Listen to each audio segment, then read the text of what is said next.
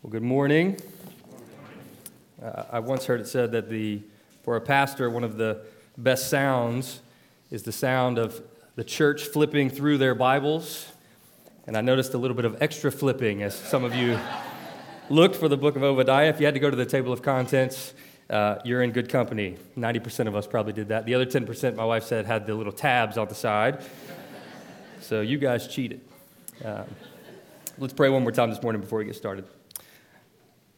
Father in heaven, you are indeed a good God who cares about your people. You are a mighty God who deals with your enemies. So this morning, Lord, as we look at this short book of Obadiah, would you enlighten our hearts to know more of your glory? We ask this in Christ's name. Amen. Well, again, we're continuing our sermon series this morning through the minor prophets. The minor prophets are so named not because they're unimportant, but because they're short. And this morning, we are in the most minor of the minor prophets, the book of Obadiah.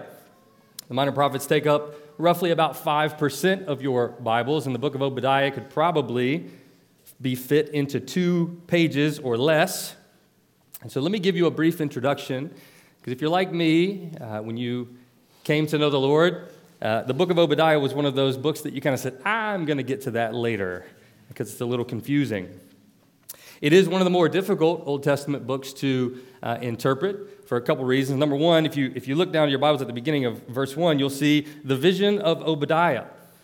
That's all we know about Obadiah, that it's the vision of Obadiah. We have no details about the writer other than his name. Now, if you do what I did when I first read the book of Obadiah and you search for Obadiah in your Bible app or what have you, you'll find that there are a dozen references to Obadiah in the Old Testament. The only problem is none of those dozen references are referencing the person that wrote this book of Obadiah. Obadiah is a fairly common name. Scholars have debated the exact context of when this book was written, what exactly it was written about, what order it should be put in. So you guys pray for me this morning. I'm going to take a good stab at it. And this book, unlike most Old Testament books, is focused on one particular foreign nation, namely the nation of Edom.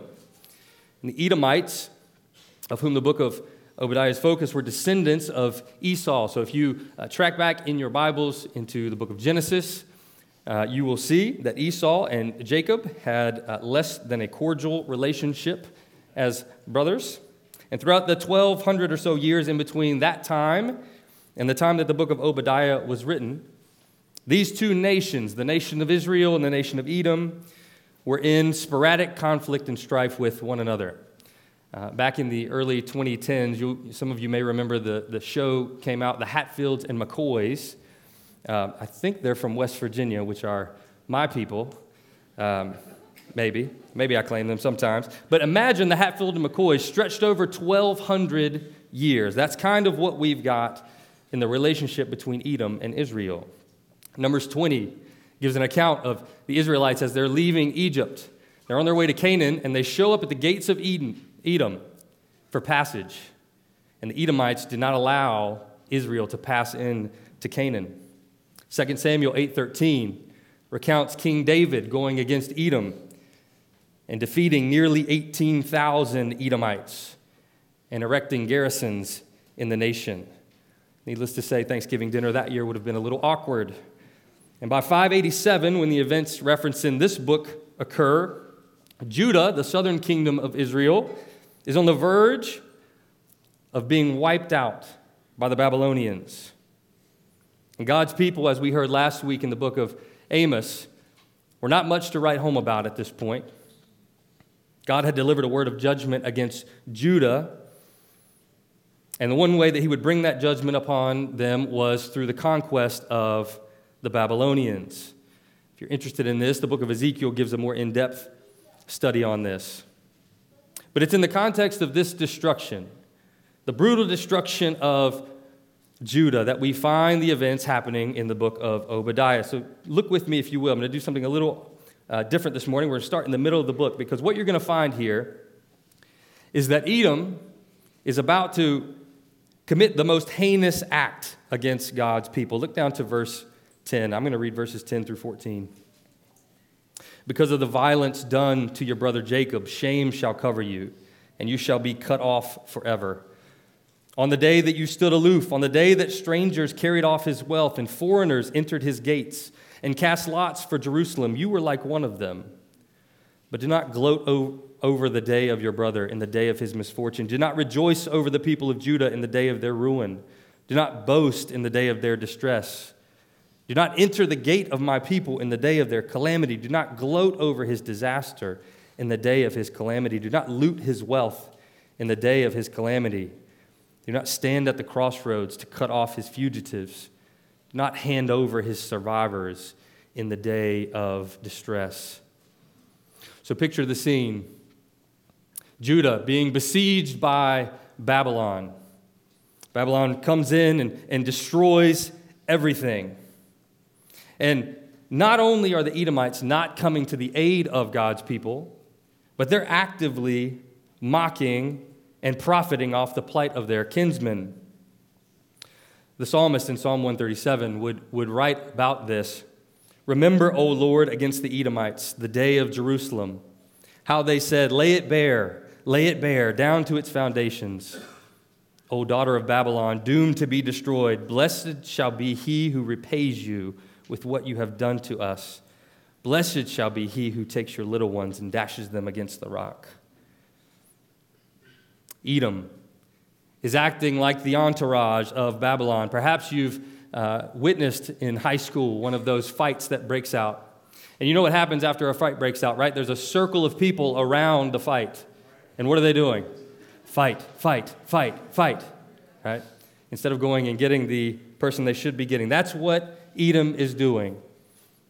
Edom, from their high and lofted position just to the southeast of Judah, is looking down on the Babylonian conquest and saying, fight, fight, fight. Then verse 13, we get another picture. The picture here is that the Edomites, not only did they stand back and encourage the conquest, but they actively followed the Babylonians into Judah to pillage and make off with whatever possessions they could. Perhaps you've seen after a hurricane comes through and wipes out a town, looters coming in and picking off whatever items that might remain in the destruction. That's what Edom is doing here to Judah. And then in verse 14, the climax of the treachery. Picture this. The Babylonians entering in, Israel fleeing for their lives, maybe taking some of the lesser-known paths and routes out of Judah, clutching what little they could, maybe clutching their children. And what do they find as they are about to exit their land? They find the Edomites waiting there to grasp hold of them and to take them back to the Babylonians. And what we see here is a picture of this perpetual enmity between the Edomites and the Israelites. These are people who are allied against God's people.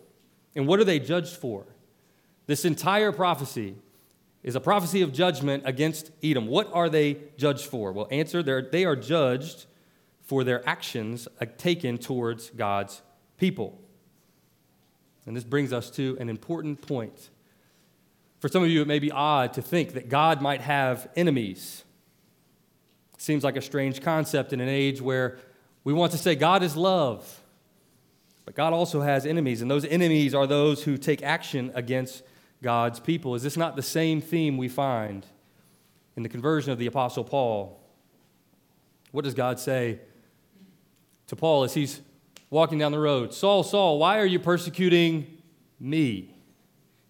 And the point is that God takes it personally when other people are against his people. To oppose God's people is to oppose God. And that's good news for God's people to know that when they are mistreated, when they are reviled, God cares. Every slight that you take as a Christian, for every time you're maligned and slandered for being a Christian, God cares. When we see videos of Christians beheaded for their faith, God cares. When churches in nations across the world are bombed and destroyed, God cares. God cares about the mistreatment of his people. And that's what we're going to find in the Edomites. God is going to set his sights on the Edomites, his enemies, and he will not relent. Look down again to verse 1. What causes opposition to God? That's a question we should ask. What would it be for the Edomites? What would make them be opposed to God? Verse 1, thus says the Lord God concerning Edom, we have heard a report from the Lord, and a messenger has been sent among the nations. Rise up, let us rise up against her for battle. Behold, I will make you small among the nations, you shall be utterly despised. And verse 3, I think, lays out the main crux of the issue. The pride of your heart has deceived you, you who live in the clefts of the rock in your lofty dwellings.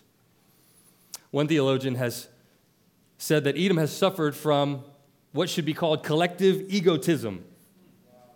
Obadiah exposes how a nation can ground their security on all types of things other than God, and by doing so, they engage in what Augustine called the mother of all vices, namely that of pride. Pride, as one author has put it, entails a denial of our finitude, creatureliness, and contingency. Pride becomes a deadly sin. It becomes an obstacle to salvation, for salvation requires what pride cannot allow, namely admission by the fallen creature of his non-superior standing before God. Pride removes from us our need of grace and faith. Pride reveals to us an absolute trust, not in God, but in self. In the Edomites, there's kind of three illustrations of the Edomites' pride. Let's take them in turn. The first we see again in verse 3. You who live in the clefts of the rock in your lofty dwelling, who say in your heart, who will bring me down to the ground? Though you soar aloft like the eagle, though your nest is set among the stars, from there I will bring you down, declares the Lord. If you do a quick Google search for Edom, you will see pictures of what many believe are the remains of the nation of Edom.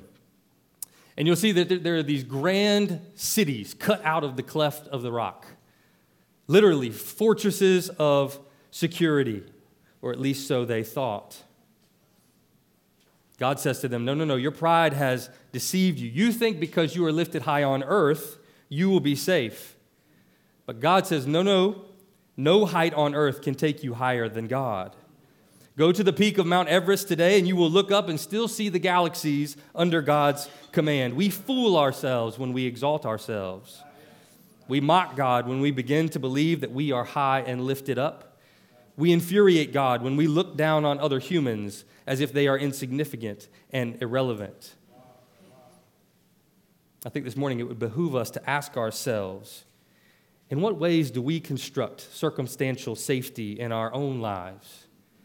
What ways do we build our own fortress of security? Do we put faith in the security of the equity we have in our homes or in our 401ks or in our bank accounts? What circumstances in our lives cause us to become puffed up with pride and look down on others? To ask those questions would be to ask the questions that the Edomites failed to ask. God will humble the proud. Those who raise themselves up will be brought low. Those who forget God and place their hope on the safety of their circumstances will be humbled. And that is one of Edom's great mistakes. But not only that, if the high security of Edom was not something they took pride in, look down to verse 5. If thieves came to you, if plunderers came by night, how you would have been destroyed. Would they not steal only enough for themselves? If grape gatherers came to you, would they not leave gleanings? How Esau has been pillaged, his treasures sought out. All your allies have driven you to your border. Those at peace with you have deceived you. They have prevailed against you. Those who eat your bread have set a trap beneath you. You have no understanding. Edom said, look, if our safety can't be found just in our security as a high and lifted up nation that would be very difficult to attack because we sit lofty, we're going to have pride in our association with certain alliances that we have. Edom thought, even if our mountainous terrain doesn't protect us, surely our powerful alliances will. In other words, Their relationships were going to be the thing that would protect them. And this is a word for us this morning. As sinners, we are always inclined to ally ourselves with someone other than God for our ultimate security. We're inclined to angle for power and security by aligning ourselves with those who are opposed to God. And in an attempt to protect ourselves, we forego God's truth and angle for the safety of life and reputation. And what the Edomites failed to remember, what we must fail to remember, is that any power that we put our trust in, save the power of Yahweh, will ultimately disappoint us. And sometimes, friends, God will use the very alliances that you make, the very things that you put your trust in, to destroy you. And this is what he does to Edom. And we have to remember this. Our hope is not in the Supreme Court. Our hope's not in the halls of Congress. Our hopes are not in the peace treaties or state departments or homeland security. No, our hope is in God. Now, don't get me wrong. I praise God for many of those things.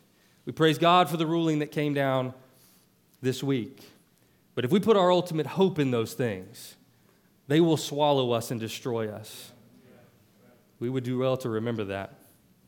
And in the case of supreme irony, it will be those exact alliances that Edom has boasted about that will bring them to the ground. The picture that you see here is that as the Babylonians come in to take Judah, and Edom stands encouraging them, guess who it will be in a few short years that will come and wipe Edom away? The very same Babylonians that they have been allied with. And not only that, on that day, on the day that the Babylonians come to destroy Edom, on the day that the Babylonians, as a measure of God's judgment against them, come against that nation, it'll be worse than if robbers had come in and pillaged. Now, if you have a home and you have items in your home that you are afraid will get taken if someone robs you, what we know is if a robber comes into your house, what are they going to do? They're probably going to take your TVs, maybe look for your cash, your wallet, some other valuables, jewelry, that kind of thing. They're not going to go into your pantry and take all your food, right? They're not going to take your furniture, right? They're going to take a few short things they can get, and they're going to scram. Not for Edom. It's going to be worse for Edom than if robbers came in. Everything will be wiped away. All of it. The illustration about the grape gatherers. In the Old Testament times, if grape gatherers would gather grapes, they would leave some grapes behind for the poor, that they might have food to eat. Not so for Edom. Nothing will remain. When God sets his sight of judgment against a nation, it's completely wiped out, and that's what we see in the Edomites. And not only that, so Edom had put their pride in their circumstances, their safety. They'd put in their pride in their alliances. And now what will they put their pride in? Look at verse 8. Will I not on that day, declares the Lord, destroy the wise men out of Edom and understanding out of Mount Esau? And your mighty men shall be dismayed, O Teman, so that every man from Mount Esau will be cut off by the slaughter. Their safety as a nation because of their geographical advantages, their alliances, and now their wisdom and their might. And God says, all these things that you put your pride in, all your wisdom, all your might, won't be a match for God on the day of reckoning. And the same is true today. For sin, when God comes to make an ultimate reckoning for sin, I don't matter where you live, I don't care how much money you have, I don't care what alliances you have, I don't care who you know, I don't care how much you came to church, those things won't be the things that can save you. Edom's defenses were impregnable against everything except the omnipotent Yahweh. Edom's alliances were airtight, except they forgot to ally themselves with one person, Yahweh. Edom's wisdom could guide them to safety against everyone except Yahweh. Edom had oriented their communal life around a deadly cocktail of pride. And the scriptures are very clear. God opposes the proud, but gives grace to the humble. Brothers and sisters, let this be a word to us. We must be careful to learn Edom's lesson. Let us remember, as we live in this age where pride has been redefined as a virtue rather than a vice, that all of our vices spring from this faulty belief that God is unnecessary and that we are sufficient without him.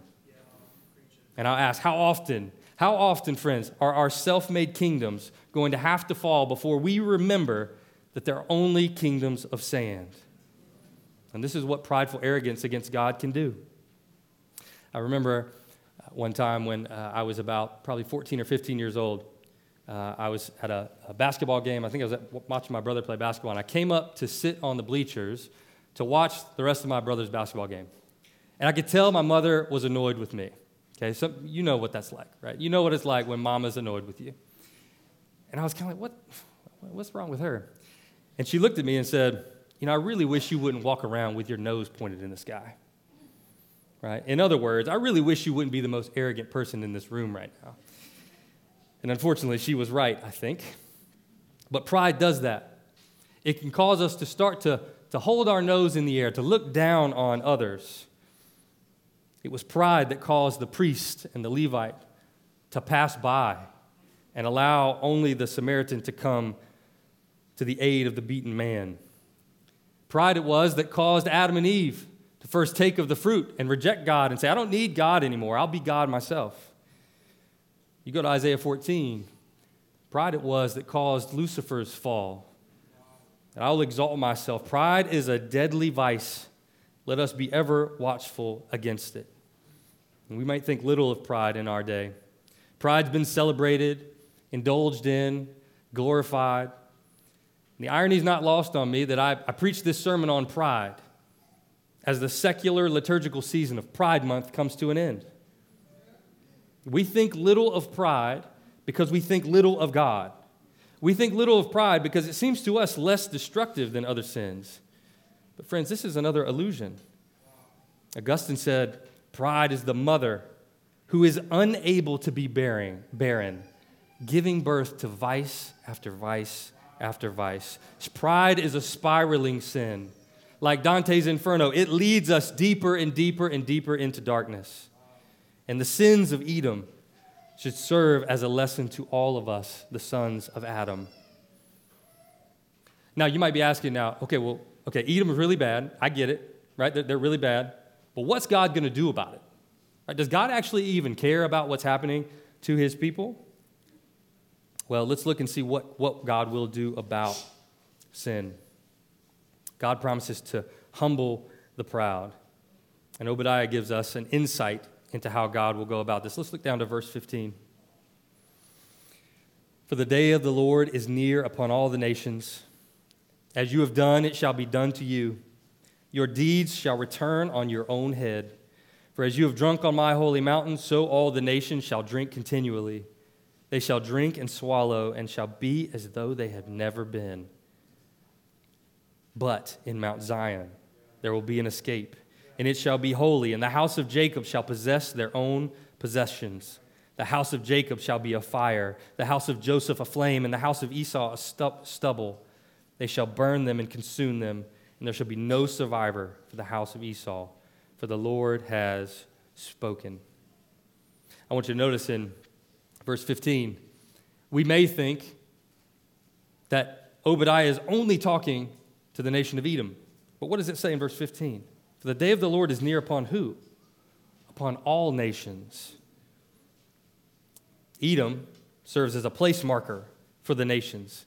And there's a coming day when God will return the deeds of Edom on their own head, and there's a coming day where God will return the deeds of all the nations on their own head. And he will do this on that coming day of the Lord, for the day of the Lord is near upon all nations. Hostility to the Lord and hostility to the Lord's people will end in sure judgment. And this is a sure theme throughout the Scriptures. And hopefully, we've been preaching through the book of Exodus, and this phrase, the house of Esau stubble, they will set fire and consume it. Maybe that tickles your ears. You've heard that before. Who did we hear that about? The Egyptians. The Egyptians, the pursuing Egyptian army will be like stubble. They will be consumed. The Edomites will be like stubble. They will be consumed. A fire that could perhaps be best summarized by reading Ezekiel 35. I tried to shorten this and only pick a few verses. We're going to read the whole entire chapter because this tells us what God's feeling is towards Edom, and from it we can reflect on what God's feeling is towards all of his enemies. Ezekiel 35 says this, "The word of the Lord came to me, Son of man, set your face against Mount Seir and prophesy against it, and say to it, Thus says the Lord God, Behold, I am against you, Mount Seir, and I will stretch out my hand against you, and I will make you a desolation and a waste. I will lay your cities waste, and you shall become a desolation, and you shall know that I am the Lord. Because you cherished perpetual enmity and gave over the people of Israel to the power of the sword at the time of their calamity, and at the time of their final punishment, therefore, as I live, declares the Lord God, I will prepare you for blood, and blood shall pursue you. Because you did not hate bloodshed, therefore blood shall pursue you. I will make Mount Seir a waste and a desolation. I will cut it off for all who come and go, and I will fill its mountains with the slain. On your hills and in your valleys and in all your ravines, those slain with the sword shall fall. I will make you a perpetual desolation, and your cities shall not be inhabited. Then you will know that I am the Lord. Because you said, These two nations and these two countries shall be mine, and we will take possession of them, although the Lord was there. Therefore, as I live, declares the Lord God, I will deal with you according to the anger and envy that you showed because of your hatred against them. And I will make myself known among them when I judge you, and you shall know that I am the Lord. I have heard all the revilings that you uttered against the mountains of Israel, saying, They're laid waste, they're given us to devour. And think about this as we think about the pride of Edom. And you magnified yourself against me with your mouth, and multiplied your words against me. I heard it. Thus says the Lord God, while the whole earth rejoices, I will make you desolate. As you rejoiced over the inheritance of the house of Israel because it was desolate, so I will deal with you. You shall be desolate, Mount Seir, and all Edom, all of it. Then they will know that I am the Lord. That's judgment. And this really happened. So this is not just some hypothetical story, right? You go to southwest Jordan right now, and you know what you won't find? Edomites. God really deals with his enemies. And just as God dealt with his enemies, the Edomites, so he will deal with that great enemy, Satan and sin. One commentator noted it this way. He said, Edom's destruction is but a prelude to the overflow of all powers who pit themselves against Yahweh and do not acknowledge his sovereignty.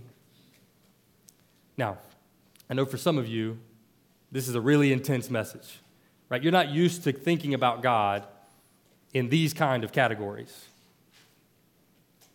But if it's difficult for us to picture God responding this way, it's not because there's anything wrong with God, but it's because we've forgotten that God is passionate about his people. God is passionate about justice. To God, no act of evil done towards his people will go unpunished. To God, there is no belittling of sin, period. And this is why we're so passionate about declaring the good news of God's grace to all the nations. We're passionate about this because we know there's only two categories you can fall into: friend of God or enemy of God. One of God's people, not one of God's people. And for God's enemies, a day of reckoning is coming. The freight train of God's judgment is coming against sin. However, God has told us that there is a way of escape. But in Mount Zion, there shall be those who escape, and it shall be holy, and the house of Jacob shall possess their own possessions. The house of Jacob shall be a fire, the house of Joseph a flame, and the house of Esau stubble. They shall burn and consume them. There shall be no survivor for the house of Esau, for the Lord has spoken. Those in Negeb shall possess Mount Esau, and those in Shephelah shall possess the land of the Philistines. They shall possess the land of Ephraim, and the land of Samaria, and Benjamin shall possess Gilead. The exiles of this host of people of Israel shall possess the land of the Canaanites, as far as Zarephath. And the exiles, Jerusalem, who are in Sarephat, shall possess the cities of Negeb. Saviors shall go up to Mount Zion to rule Mount Esau, and the kingdom shall be the Lord's. Did you hear the refrain in Ezekiel? When he's coming to proclaim judgment against the Edomites, what are they going to know at that point? You shall know that I am the Lord. They will know that I am the Lord. You shall know that I am the Lord. Then you will know that I am the Lord. The point of judgment is so that we will know that Yahweh is the Lord. And there is a way of escape. There is a way that you can become a friend of God. And this is why we send money to Montenegro and to Portugal. This is why we partner with church planting networks all across the country and all across the globe. This is why, Lord willing, we're going to send out Pastor Cameron, one of our best. We're going to send him out to start a new gospel work, Lord willing. Why? Because there are enemies of God who need to hear that they can become friends of God. There is a way of escape, safety in Mount Zion. The prophet Isaiah would say it this way: it shall come to pass in the latter days that the mountain of the house of the Lord shall be established as the highest of the mountains, and shall be lifted up above the hills, and all the nations shall flow to it. And many people shall come and say, come, let us go to the mountain of the Lord, to the house of the God of Jacob, that he may teach us his ways, that we may walk in his paths. O house of Jacob, come, let us walk in the light of the Lord. What should Obadiah's message of judgment against the Edomites teach us? It should teach us that we should long to be friends of God rather than enemies of God. And there's a way we can do that. The book of Hebrews, in Hebrews 10, says this: for if we go on sinning deliberately after receiving knowledge of the truth, there no longer remains a sacrifice for sins, but a fearful expectation of judgment. Think of this. Just think of what we've heard about today. And think of what the writer of Hebrews is saying. But a fearful expectation of judgment and a fury of fire that will consume the adversaries. Anyone who has set aside the law of Moses dies without mercy on the evidence of 2 or 3 witnesses. How much worse punishment, do you think, will be deserved by the one who has trampled underfoot the Son of God and has profaned the blood of the covenant by which he was sanctified and has outraged the Spirit of grace? For we know him who said, vengeance is mine, I will repay. And again, the Lord will judge his people. It is a fearful thing to fall into the hands of a living God. Think of that. You think it was bad for the Edomites? It was. But worse it will be for those who have heard of the Son of God, who have heard of the covenant of his blood by which he sanctified us, and who ignore it. Indeed, it is a fearful thing to fall into the hands of a living God. He is the God who is exalted to the highest. He is the God to whom all nations of the earth have no compare. He is a God in whom all wisdom resides. And the good news, friends, is there's a sure way to not be his enemy. Because the book of Hebrews continues in verse 39. It says this: but we are not of those who shrink back and are destroyed. We won't be destroyed. Why? Because we are those who have faith and preserve their souls. Faith is antithetical to pride. Faith causes us to acknowledge that there is no righteousness in ourselves. Faith requires us to trust something, better yet, to trust someone that we can rely on. Faith brings us security that does not need mountainous regions or alliances or personal wisdom or personal might. Faith is what is required to be a friend of God. Pride is the reliance on things obtained and the conviction of our own superiority. But faith is the assurance of things hoped for and the convictions of things unseen. Faith. Faith is what is required to not be an enemy of God. Savior shall go up to Mount Zion to rule Mount Esau, and the kingdom shall be the Lord. The kingdom shall be the Lord. What will God do about his enemies? Will he destroy them like Edom? Yes. But will he also provide a way of escape? Yes. God has promised sure destruction for his enemies, but for his people, he promises restoration and an inheritance and a kingdom that will be the Lord. That's verses 19 through 21. As I stumble through the pronunciations of these locations, you might be thinking, what is all this about? Essentially, it's saying Israel will be brought back, and their reach will reach even further than their reach when they were taken away.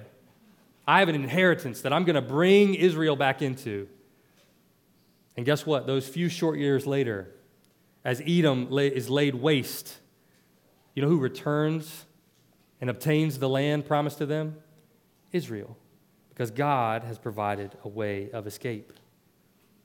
But Israel's restoration is but a picture of that great restoration. Because if you know anything about Israel, if you've read your Old Testament, it's one of those situations where you read and you're like, come on, guys, again? Really? You can do the same thing over? God's going to judge you, then he restores you, and you say, I'll never do it again. And you do it again. And the cycle continues. See, God dealing with the Edomites was dealing with the enemies of his people. But there is another enemy that still needs to be dealt with, the enemy of sin. And the only way for that enemy to be dealt with is for the king to come and wage war against it. The kingdom shall be the Lord's. It is the kingdom of Christ that will be the ultimate end for the enemies of God's people. And it is this kingdom that Jesus inaugurated when he said, the kingdom of heaven is at hand. It's this kingdom that we pray for when we pray, your kingdom come, your will be done on earth as it is in heaven. And it's this kingdom that the book of Revelation speaks of in chapter 11 when it says this. Then the seventh angel blew his trumpet, and there was loud voices in heaven saying, the kingdom of the world has become the kingdom of our Lord and of his Christ, and he shall reign forever and ever. Enemies of God will once and for all be wiped out. And the good news is, friends, you don't have to remain an enemy of God. Christ has come. God will punish every sin. The sin will either be punished in judgment on that day when he comes, or it will be punished on the cross as Christ hung for the sins of his people. That is how we can become friends of God today. And even as we do so, we pray that God would hasten the day when that kingdom would come. Because as saviors who went up to Mount Esau revealed that that kingdom would be the Lord's, so Christ came and said, no, not just the mountain of Esau. The whole world is the kingdom of the Lord's. And one day he will come again to make his kingdom a reality. And we pray, hasten the day, Lord Jesus. Let us pray together.